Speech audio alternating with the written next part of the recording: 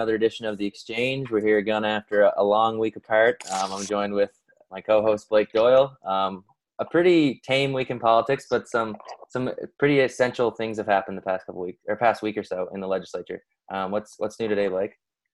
Just the economy is recovering. Well, in fact, if you actually look at the economy, it's correcting a little bit today because we've had a pretty strong, actually maybe an overbuoyancy in enthusiasm of recovery, and it's pulling back. I think people are taking profits that were into the market, and that's normal. But there's still a lot of cash on the sideline. There's a storage issue, so there's no place to put capital, and there's still a lot of money that's not in the market. So I think the market has a lot more ways to run after people take some profits here for the next couple of days. But other than that, things are good. We had a great guest on. Pretty excited to have somebody of the renown of Paul MacNeill today.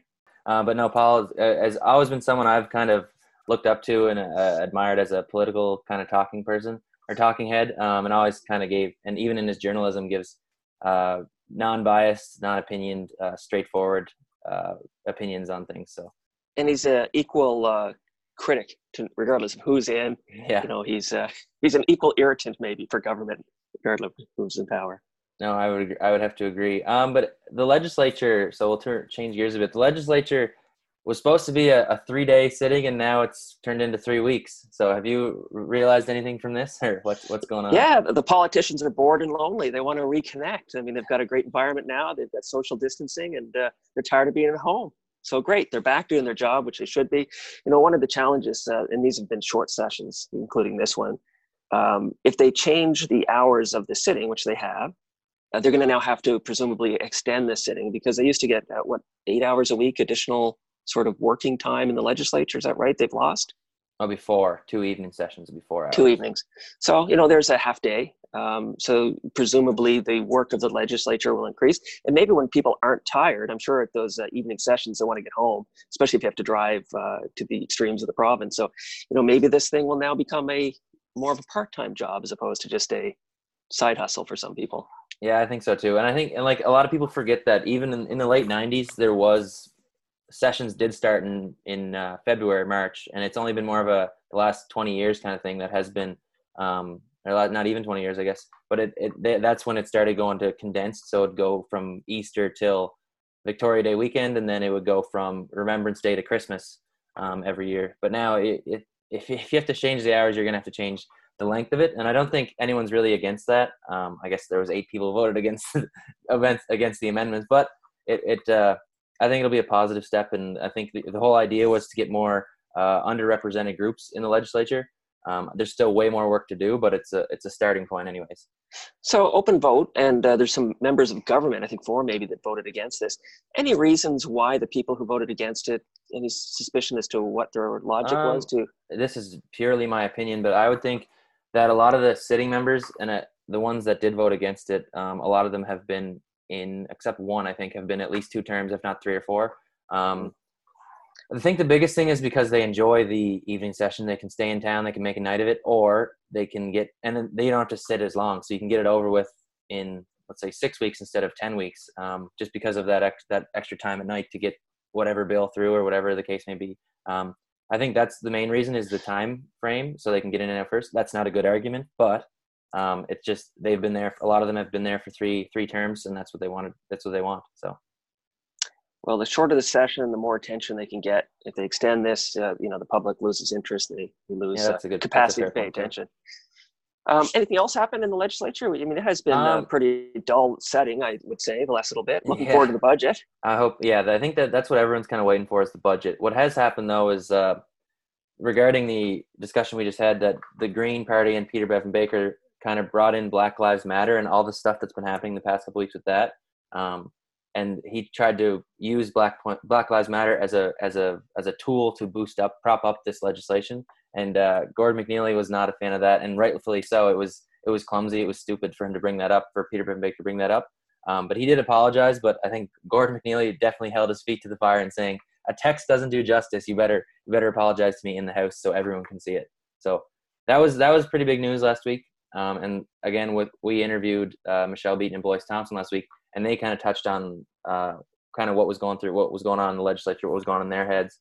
And now this week, most of it was filibustered by the Liberal Party in terms of this legislation, but it did finally pass last night. And I guess the next big session, there's no other legislation tabled, I don't think, at the moment. I'm really curious to see what happens now. And we're either going to take a suspension and everybody takes a breather and comes back for a budget, presumably. I still think they should continue to do the work of the House, introduce a budget, stay until that's done, and then get about the business of government. Yeah, I think there's a couple little COVID type legislation, like emergency, that they have to pass, but that won't take a lot of time. So I don't know if the finance department's ready or the communications team's ready to put out a budget, but I think they're slowly realizing that, oh shoot, we better get on this. I'm sure it's already in the works too, but Paul mentioned that 10 days ago the finance minister said that it would be ready in 3 weeks. So it's been 2 weeks, which should be next week that she said it would be ready. So who knows what'll happen. Ready in 3 weeks, but 3 months late. So they've got time to do it. Let's see what they present. But back to our guest this week. So we have a political pundit who's been formally providing guidance, I guess, to listeners for 23 years through CBC. Started with the radio, then to television. Paul MacNeill. He's a journalist. He's an editor. He's a publisher. Yeah, he's won 50 plus awards, I think, in terms of the just national, regional, or local, whatever awards. But yeah, no, like I said before, I have a lot of respect for Paul, and he always gives straightforward, unbiased opinion on what's happening. He takes evidence-based and makes sure that the people hear it. And for such, like, he does have a pretty big operation, but in terms of comparing it to the Guardian or the Journal Pioneer, it might not carry as much weight because it's not an everyday paper. But through his online mediums or whatever the case may be, he is able to get his word out. And like you said, through CBC or like through whether it's radio or television, he is definitely known as a renowned or a PEI renowned political talking head. It may be just a weekly publication. His dad, Jim, started this, but I think it's exceptionally coveted in the regions in which he publishes. So he has a tremendous following in his core areas. And I think his editorials, which he does, are certainly digested by everybody, especially politicians, because he's usually got a few poignant statements in his editorials. And as much as politicians might not enjoy them, they usually have to agree that he's right. That's the life of a politician, that they might not like what he says, but it's facts. So they probably couldn't agree publicly, but yes, they probably do appreciate a statement. As they appreciate yours, I'm sure, Sam, in this podcast. I don't know. Yeah, well, I guess we'll find out. Anyways, we will now turn it over to our interview with Paul MacNeill earlier this morning. Today we are joined by Paul MacNeill, who is the publisher of the Eastern Graphic, an award-winning journalist, a self-proclaimed talking head for political commentary on PEI, and many other things, and also a podcaster now as well as us. So we welcome Paul here today, and thanks for coming on. Thanks, Sam. Very pleased to be here. And not just somebody who is a self-proclaimed talking head. You've been doing that for 23 years, I think, with CBC, but almost as long as you've been in journalism. So this morning, I think 25 years. That sound right, Paul? Formerly on PEI? Well, on PEI. Oh, yeah. I moved back in 1995. My father offered me a pay cut, so I took it. Could not accept it. No, could not accept the pay cut. So tell us a little bit about that. I mentioned I was watching the National Film Board documentary, or I guess it's just documentary. Yeah, on the Eastern Graphic, and it was quite a fascinating journey. Tell us a little bit about your dad, which I found quite interesting. So he actually immigrated to PEI, as I understand. Did. That documentary, by the way, is just a fascinating glimpse of island politics. I mean, Alex Campbell is in his prime there. Mel McQuaid, I think, would be the only leader of a big party on PEI, or small party, to charter a helicopter to get him around. And that probably cost them the election. But going back to Dad, he immigrated to Canada in 1958 from Glasgow, Scotland, grew up in the Outer Hebrides, little island called Barra. Ended up in Toronto, met my mother, who was up there working. And the idea was that they would go to British Columbia and sort of work for a priest. They would become missionaries. But the priest died in a car accident, so they had to make a decision. So they moved to Charlottetown, where Mom is from, and they just sort of landed jobs. And Dad ultimately got a job with the Journal Pioneer in Charlottetown selling advertising. And he would come into the Journal Pioneer office with story ideas that he would garner out on his sales calls. And they picked up some and they didn't pick up others. And that sort of frustrated him. So he decided that he should start a newspaper, even though he had zero background in newspapering. And they toured around the island. They ultimately decided to start a paper in Montague in 1963, which they did, the Eastern Graphic. And from there, you know, the paper was born. I was talking to an awards ceremony in Alberta just yesterday, and I referenced this story. Dad didn't have a journalism degree, but he had the best instincts I've ever seen of anyone. And he was sort of guided by general rules throughout his career. And one of those rules was, if an atomic bomb drops in Charlottetown, he's interested in the fallout. And so what he meant by that, and is still relevant, is perhaps more relevant today, was a good community newspaper doesn't follow where the television camera is. It doesn't follow radio. It doesn't follow the daily newspaper. It goes out and it covers its community, warts and all. So that means going to meetings no one else wants to go to, writing it up, holding public bodies to account, celebrating the achievements in your community, you know, mourning when the community needs to mourn, and just trying to be a reflection back onto the community. And we still try to do that today. So Island Press is, I guess, what was started at that time, and it's diversified into a number of different publications. The industry has changed a lot over the years, but what are some of the publications that have been issued by Island Press over the years? Well, right now we have four. We have the Eastern Graphic, the West Prince Graphic. We have the Island Farmer, and that's been around for 30-some years, almost 40 years. And we have Atlantic Post Calls now. Have had that, purchased that from Transcon a number of years ago. So we basically are a niche player. You know, over the years we've had publications, that Atlantic Gig, which covered the music scene in Atlantic Canada, and we had Atlantic Fish Farming, which covered aquaculture. And as those industries evolved, we exited it. But you know, we've done a pretty good job of sort of serving niche markets. And continue to today. Now, you've evolved beyond just journalism, but I did notice in your sort of background that you spent some time in Halifax at the Herald, which is a pretty substantial regional paper. Is that where you kind of cut your teeth journalistically? Yeah, I worked for the Halifax Herald out of the Truro Bureau for about 7 years. And I think what really sort of changed the trajectory of my career and the perception of what news is, I was the first reporter outside New Glasgow to land at the Westray mine explosion on May 9th, 1992. I think I spent 9 days down in Stellarton covering that. And afterwards, we were trying to figure out how to sort of carry that story forward. And Dean Job, who's now a journalism instructor at the University of King's College in Halifax, and I teamed up to sort of do a background report on who the main players were and where did they come from. And Dean was able to sort of refine my writing and process a lot. You know, he, rather than add words to try to make a sentence better, just sort of stick to the facts. And we came up with, we were the first two folks to be nominated for a journalism award, a written award for the Halifax Herald through the National Newspaper Awards. And the paper's been around for 100 years. So that was quite an honor. Bruce McKinnon, their amazing cartoonist, has been nominated before and certainly won many times, but we were the first writers, which was a great honor. So you've taken a successful paper and you've got some really narrow focus in some of your publications, but you've kind of transcended into a well-recognized public persona here in PEI, both through, I guess, probably radio initially and now television. Tell us how that journey sort of occurred. Well, that's fascinating. I'm very fortunate, the opportunity that CBC has given me over the years. Donna Allen gave me a call back in 1997 and asked me to come in and test for a radio panel. And I did, and I was accepted. And in the early years, or for a lot of the years, it was me sort of versus political party appointees to the panel. So I did a lot of yelling and cutting off, and it must have been awful to listen to for a long time. They let me host the call-in show on PEI for 3 or 4 years at CBC.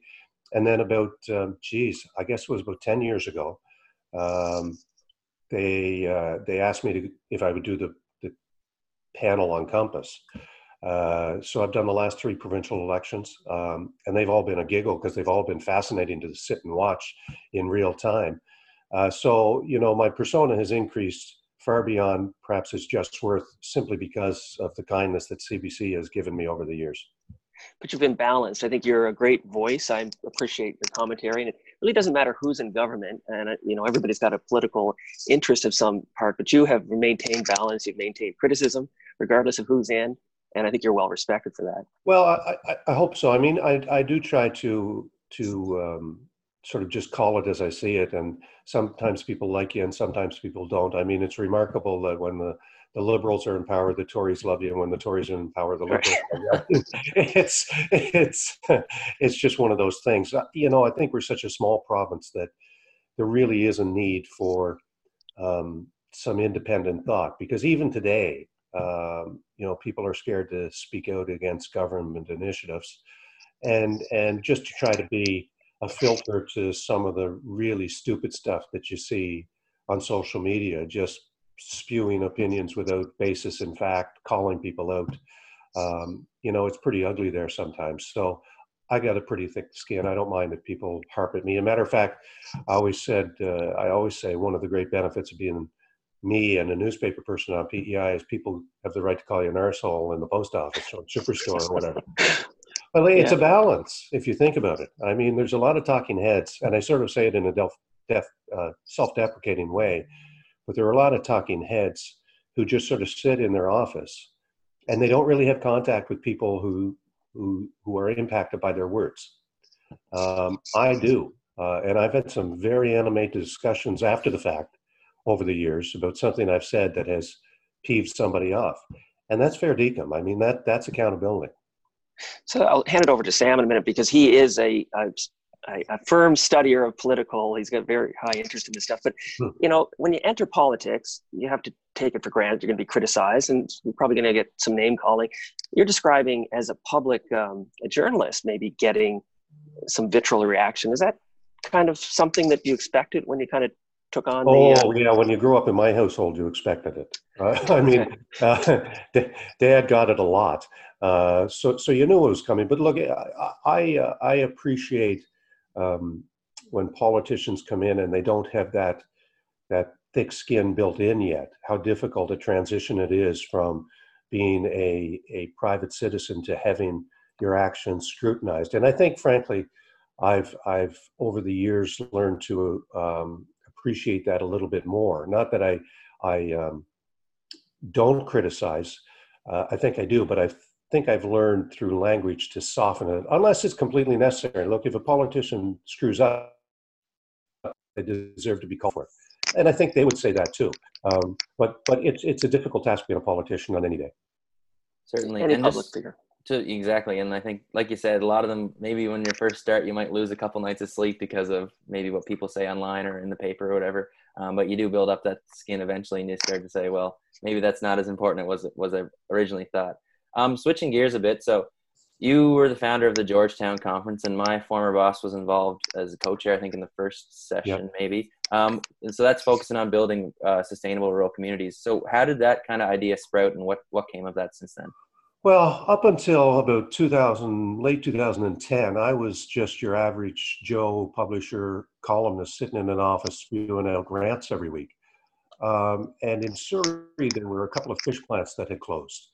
And the unemployment insurance was running out. So the provincial government's solution at the time was to call a job fair and see if they could get people to get new jobs outside of the community. And I thought, Jesus, this is a ridiculous situation. I mean, it's a photo op announcement. And even if it works, you're going to have people who live in the community being forced out of the community to find a job. So I was on the board of Newspapers Atlantic at that time. And in about a day and a half after that announcement, I had sort of written what was a manifesto, a roadmap for what I thought we needed. And what I thought we needed was a discussion independent of government on how to look at some of the big challenges our communities are facing, i.e. aging demographic, seasonal employment, reliance on government to not only solve our problems, but sort of be the deliverer and of solutions in terms of holding sort of us at ransom almost in some ways. So I went to my board and I said, I've got this idea for a conference.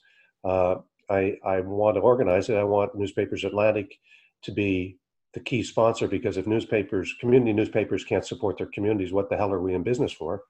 And my board said, yeah, how much do you want? Which I hadn't really thought of. So I said, $25,000. So they said, okay, $25,000, go organize a conference. That sort of called my bluff. I knew immediately I didn't have the skill set to organize it. So the first person I called was Wade McLaughlin, who seemed to be out of a job from my perspective at the time. He had just finished UPEI. He was writing a book on Alex Campbell. So he and I, and actually, interestingly, Dennis King was involved in the very first meeting of the Georgetown Conference. But he didn't stay too long in the organizing situation or organizing structure. But he was there. We met at a restaurant, at a little restaurant in Fortune, at a gas station, had a meal, talked it over. I made the pitch to Wade, and then he came on board full bore. And, you know, between sort of my grassroots perspective and Wade's big picture perspective and his Rolodex, we pulled off a conference that, you know, it sounds boastful, but it's really true. I mean, the first Georgetown Conference changed communities. If you go to Inverness, Cape Breton, if you go to Macadam, New Brunswick, if you go to the South Shore of Nova Scotia, if you go to Cardigan, the Three Rivers area, there's all kinds. Three Rivers is a direct result of the Georgetown Conference. The Cloggeroo Folk Festival is a direct result of the Georgetown Conference. So what it did, because we didn't allow politicians in the room, it allowed people to figure out what they could do in their own community. We made people apply, and as part of the application process, we asked them, you know, what do you intend to do in your community? Where do you see it going? And it was just an amazing event to watch, not because I was involved with it, but because it really empowered people from the grassroots up to look at solutions that they could push forward in their own communities. And I often think sometimes it's a little too easy to not blame government for issues, but if the actual grassroots aren't coming up with the actual ideas, then there's nowhere to turn to. So to be able to kind of at least make that stepping stone to say, here's where we're going to start. We don't know what's going to happen with the Georgetown Conference, but it's a start, and we can start thinking about ideas outside the box so we don't have to go, bully government about. But I think government benefits when people come up with great ideas themselves, you know, because it takes the onus off. The report in Nova Scotia that was written by the former president of Acadia University, you know, it indicated, and it was looking at sort of the future of rural communities, almost similar on a similar track to when we were doing ours. You know, one of the key issues that he raised was that too often government tries to pick winners. And it's because, you know, a new government comes in and they say, we want to promote this industry. So then the whole bureaucracy shifts to try to support that political directive. But when individuals and individual communities can identify issues themselves, try to map out a solution on how to make it a reality, and then go to government, isn't that a better process for everyone involved? Government can take credit for helping, communities get a project that they want, and the communities grow. And I think we're seeing a lot of that now through COVID as well, with I guess the business continuity group, kind of like a private group outside of the Premier's task force that's saying, okay, well, here's our plan, here's our ideas, we'll do something with it. Well, the continuity group is probably the size that the task force should have been. Because when you get to a group that's, you know, high 20s in numbers, and it becomes the checklist of who's on, who's not on. You know, interestingly, that group doesn't have any representation from the construction industry or road builders, which if you want to get your economy back up and running ASAP, you may want to talk to those folks. Or Summerside. I think I've heard criticism. Yes, but they added a couple from Summerside. But the problem is, by the time you get 25 people around a table and you introduce yourselves, and the meeting's over. You can't do anything. So I have zero expectations of the Economic Council. If they break up into subgroups that are sort of focused specifically on targeted issues and industries, perhaps we can see something real come out of it. But I wouldn't hold my breath. And I made the same argument a couple weeks ago on our podcast, how the idea of a jury, there's only 12 people, because if you had any more people, there would just be too many ideas and too many things floating around, that you need to concise it and refine it to a smaller, like you said, subgroups, or a smaller overall group. Correct. Yeah, they do. Sorry. No, you go ahead, Paul. I was just going to say Kevin Murphy's group. I don't know a whole lot about it. I did see him on Compass, I think, last night. And you know, that's the tourism industry, which is so dramatically impacted by this, sort of trying to figure out a roadmap themselves for how to move forward. I mean, when I was talking to the premier, he said, if that was a month ago, you know, if we could get to 10% of our total revenue, we'd consider it a success. Well, 10% is $50 million. Tourism's a $500 million industry. We might get a little bit higher than that if we have sort of a multi-provincial bubble created, but we'll see. I mean, I think Kevin and his group deserve credit for sort of taking that on and driving down their own road with it. I think you have to. You see groups now, I think they've got to be empowered to manage their own responsibilities, because government can't address all the challenges they're faced with. So transitioning a little bit, so I guess you did this Georgetown Conference. There's been a couple of sessions. You've really tried to stem a tsunami that was going to urbanize, and that's happening every place. Regionally, we're urbanizing to Halifax. Provincially, maybe we're urbanizing to the bigger cities. What are the next steps, Paul? And do you have plans for more Georgetown conferences, or what do you think the communities can do to empower and maintain population? I don't know if I have the energy. I mean, it was an all-encompassing. It just took every moment of my time to organize those, because we did little things. Well, they were big things. Like, if you do a regional conference, you need Newfoundlanders. So how do you get a Newfoundlander to a conference with the cost of transportation? We chartered a plane both times, 38 seats. We charged Newfoundland attendees, I think, $250 return to Charlottetown. Just to give, yeah. So that speaks to that speaks to the ability to raise funds, and Wade was instrumental in that originally. But B, just the legwork that's needed. I mean, I wonder as we come out of COVID, whether some of those assumptions about urbanization are going to turn out to be reversed. We got a provincial government talking about taking a third of the provincial public service and letting them work from home, or at least in government offices in rural communities. That's not going to be good for downtown Charlottetown, but it'll be darn good for Tignish. It'll be darn good for Cardigan, because the spin-off effect is, you've got employees who don't have to drive for an hour and 15 minutes or more every day total, which gives them more time to volunteer, to be engaged in their communities. So I think that's important. And I also just think that one of the lessons of COVID is that local matters. If you lose one job in a local community, it has a big impact. And COVID showed that in spades. So people are interested in buying local products. People are interested in supporting local businesses. And I think our challenge as sort of rural communities is to make sure that momentum moves forward. So driving a lot of this discourse is the legislature and our politicians. You're an observer of the legislature. What do you see happening in this new coalition environment? I mean, maybe it's breaking down a bit, but how have they done this session? Well, I think all three parties have done really quite well. The opposition parties deserve a lot of credit for not sitting on the sidelines during COVID. I mean, they were involved in 2 of 3 cabinet level committees, which met daily and were updated daily on our provincial response. But what they didn't do was sort of hammer the government for initiatives during COVID. And I think that was important.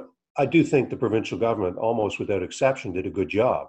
One of the great things that I hope we can keep going forward is, as someone who's watched government literally for decades, I hate to say now, one of the big issues with government is that's where great issues went to die many times, because the bureaucracy could slow something down and to the point where it was never executionable. And if they finally got something out at the other end, by the time they had their meetings and their papers and their inter-office emails, it was so watered down that it was completely ineffective. what's happened during COVID is the government had to respond. It had to get programs out. The bureaucracy was incredibly nimble and flexible, and they deserve immense credit for that.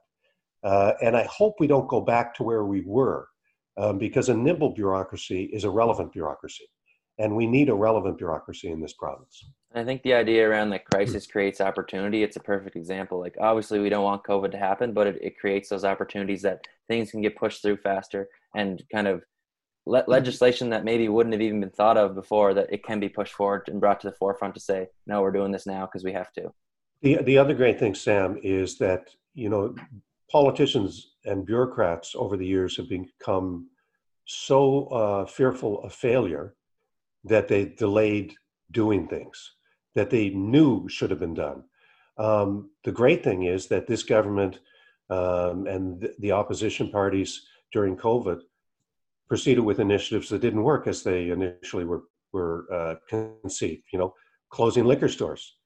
Stephen Myers had a half-hour notice before he closed the liquor stores from the public health office. We've seen with the rollout of the seasonal residents that it wasn't fully flushed out at the start, and they did get some credit, some criticism because of it, but nobody's jumping all over them. It hasn't stopped them from moving forward, and I think that's important, because everyone makes mistakes. I make mistakes. You guys make mistakes. Government makes mistakes. But when we have a system that allows necessary movement to take place because of fear of failure, that's a system that is failing. And I think we'll have hiccups with the idea of the Atlantic bubble, but like you said, you have to try and open up. You have to try and push forward. Otherwise, we're just going to be stuck complaining about not making any money or losing jobs or whatever the case may be. So I agree with what you said. You have to make those hiccups, those mistakes to move forward as a society, as a province. Absolutely. It's going to be a long winter if we don't get some type of economy rolling. Because 40% of our $2 billion plus budget comes in the form of federal equalization payments. We don't know where the federal government, at some point, austerity is going to be the name of the day, game of the day. And if we don't have an economy that's sort of humming along, at least at some level back to where it was, we may never get back to where we were for a good number of years. We're in trouble. We could be in big trouble. So I'm more concerned about the economy in November and December and January and February and March than I am right now. And I think austerity is something somebody's going to have to grapple with federally, provincially, and there won't be a tax base, unfortunately, because I think you look at seasonal tourism operations, you look at restaurants that are operating at 30% capacity, they're just not going to have the returns to fill the provincial coffers. What do you think about an election? So, we've got federal, provincial governments that are both, maybe fragile. Nobody wants to go to election. Nobody can afford one. Do you think anybody's going to pop that trigger? I hope not. The Liberals are without a leader. None of the three parties have the money to run an election. I don't think, frankly, there's a desire to go right yet. If you're the Green Party and if you're the Liberals, and you know that the King government is riding high based upon their response to COVID, but that was the easy part in a lot of ways. Responding and spending money is the easy part. We'll see how many Islanders are happy with the King government in 2 years. It's possible they'll be as happy. But we've seen how quickly the tide can turn on an issue like seasonal residents. So what happens when we have to start redefining healthcare or education or whatever it may be? That's going to cause discussion and debate causes people to think about alternatives. Here's a question, I guess, when you look at the legislature and what's going to happen. Do you think there'll be a budget implemented here before the session closes? How do you think that's going to be reacted to? Will they close and come back? Are they ready to do a budget? Look, I don't know. My guess right now, and this is just a guess, is they'll probably just go through and get it all done. I mean, Darlene Compton said, about 10 days ago that a budget would be delivered in 3 weeks. She's projecting a deficit of $175 million. I think that's probably quite low for the reasons you just indicated, that we don't know how many businesses are going to be around to be paying taxes this year. And we don't know the level of taxation that we'll be able to achieve. So there's going to be a lot of discussion with the federal government, I think, at every provincial and municipal level to figure out a financial path towards sustainability, because it's not just provincial governments that are going to grapple with this. It's going to be municipal governments, and the trickle-down impact on programs and services in the coming months and years is going to be very significant in all probability. Sam, you've watched the legislature closely. Is there any motions or bills that have passed that you found kind of stimulating? Maybe not stimulating. I think they wasted a lot of time on some of them, and it might be through whoever's fault. But I think, well, the idea around the biggest one, I guess, that came from this past week was the changing of the legislative hours. And that was debated for a number of days. To what extent, I don't know, but it is passed now. And I think the government might have even thought that, oh, this is going to be a 3-day sitting, we're going to get in and out. But now it's been 3 full weeks, and I'm sure it'll go into next week too before anything happens. So I think we will see a budget pass, but the legislation that has been discussed has been kind of irrelevant to COVID, in my opinion. Yeah, a lot of things are peripheral to COVID. The budget, the whole idea of reducing changing the hours of operation has been around for since 2009. Mm-hmm. And I would look at that debate and the time expended on it and say, that's not a productive way to deal with this issue. There is an issue with how do we not only attract new Canadians, Indigenous women to run for political parties, but actually win. And that's an issue with the Liberal and the Tory parties and how they nominate candidates in large part. I mean, if you go back to Wade McLaughlin, he tried to get a significant number of women nominated. And in a few pointed circumstances, they were sort of beat by the good old boy, for lack of a better phrase, because there's an issue with how Liberals and Tories don't nominate anyone because they're the best and brightest and can do the most for the province. A lot of times they're nominated because they've been hanging around the party back rooms for a long time, and they've got chits to cash in, and that's an unfortunate reality. And I don't care what time the legislature starts or what time it ends, that amendment is not going to change it. No. So if you want to deal with real issues, deal with real issues. I thought Gordon MacNeill this session was very strong in terms of raising. That's because he's so fit. Well, he is. He's very, every day. He's very fit. But look, Gord is not. He's a really smart, engaging guy. But if you look at his record through the first year and a bit of this government of being elected, there's not a whole lot you can point to. But in the last 2 or 3 weeks, I mean, he's really gotten his sea legs, and he delivered 2 member statements that were both powerful. And when he called out the Green Party for sort of invoking Black Lives Matters during a debate on changing hours of the legislature, that was powerful stuff.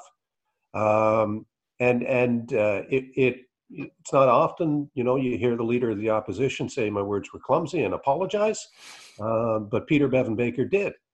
And so credit to both of them, but especially credit to Gord MacNeill for so articulately raising the issue and sort of the obvious contradiction of what was going on in the legislature and the disconnect with the lack of conversations that we're having with people that we say we want to be in the House. I mean, look at the provincial civil service. It's white. It's men and women in senior management positions. And, in a lot of cases, it's people getting jobs because of who you know. Our Chinese population, our Asian population has increased exponentially in the last decade. Do you see Chinese represented in the public service? Not in senior management positions. Not much diversity. Now, I think one of the people in the Public Service Commission, TLAC, has been there for a number of years from Sri Lanka. But yeah, there's not much diversity, and that needs to change. But the list should be longer than one. Well, no question. Yeah, you just have to look at the mosaic, and you can draw a conclusion. Absolutely. But look, you've been a observer of politics many years, an actual pundit, probably 23. what do you think is going to happen here in politics and PEI over the next year? Well, I do think that the trajectory of politics has changed. I mean, it was just bitter and dirty and nasty during the McLaughlin years, into the Giz years. Before that, the opposition has a role. And it's important, and we can't diminish it at all. They have to their job is to hold government to account. But it doesn't mean opposition parties need to be petty. It doesn't mean the government needs to be petty towards the opposition. So I think Dennis King has achieved a significant notch in his belt for just changing the tone by and large. We're seeing some sort of more spitfire from them, and that's not a bad thing. I suspect as we get into seeing where money is being allocated in the budget, that will set off more skirmishes, because people will want to protect their turf. People will defend people who need defending. Government will be put on the defensive. And I think he can do that without going back to uber nasty. I would have to agree. Like, I think Dennis King's tone with the kind of everyone's inclusive, let's stop I'm sick and tired of being sick and tired, I guess, is what kind of his mantra has been. But I think it definitely changed the trajectory of island politics. And now to go back to what it was would be near impossible. It would be like putting toothpaste back in the tube, because no one wants that. We're sick of kind of the nitty gritty, always argue in politics. We want more kind of solution-based politicians. Well, you didn't see that this week with the discussion on changing legislative hours, right? The House spent an inordinate amount of time talking about something, and at the end of the day, is it a real tangible action that will help with what it was supposed to help with? Probably not so much. I mean, there were a whole bunch of recommendations in that report in 2009. How many have been implemented? I think one of the interesting things to watch, pardon me, will be to see how Dennis King as a premier responds to the transition from the pivot from spending to governing, sort of in a austere manner. Not everybody has the skill set that people bring to the table. I think Dennis King's skill set was perfect for the COVID response. He's open, he's transparent, he's got a very strong communication skills. Wasn't as strong when he was criticized a few times, but can he do the same when government is in cutback mode, not spend mode? That'll be an interesting thing to watch, and that may determine more than anything else how successful the PC party is in the long term.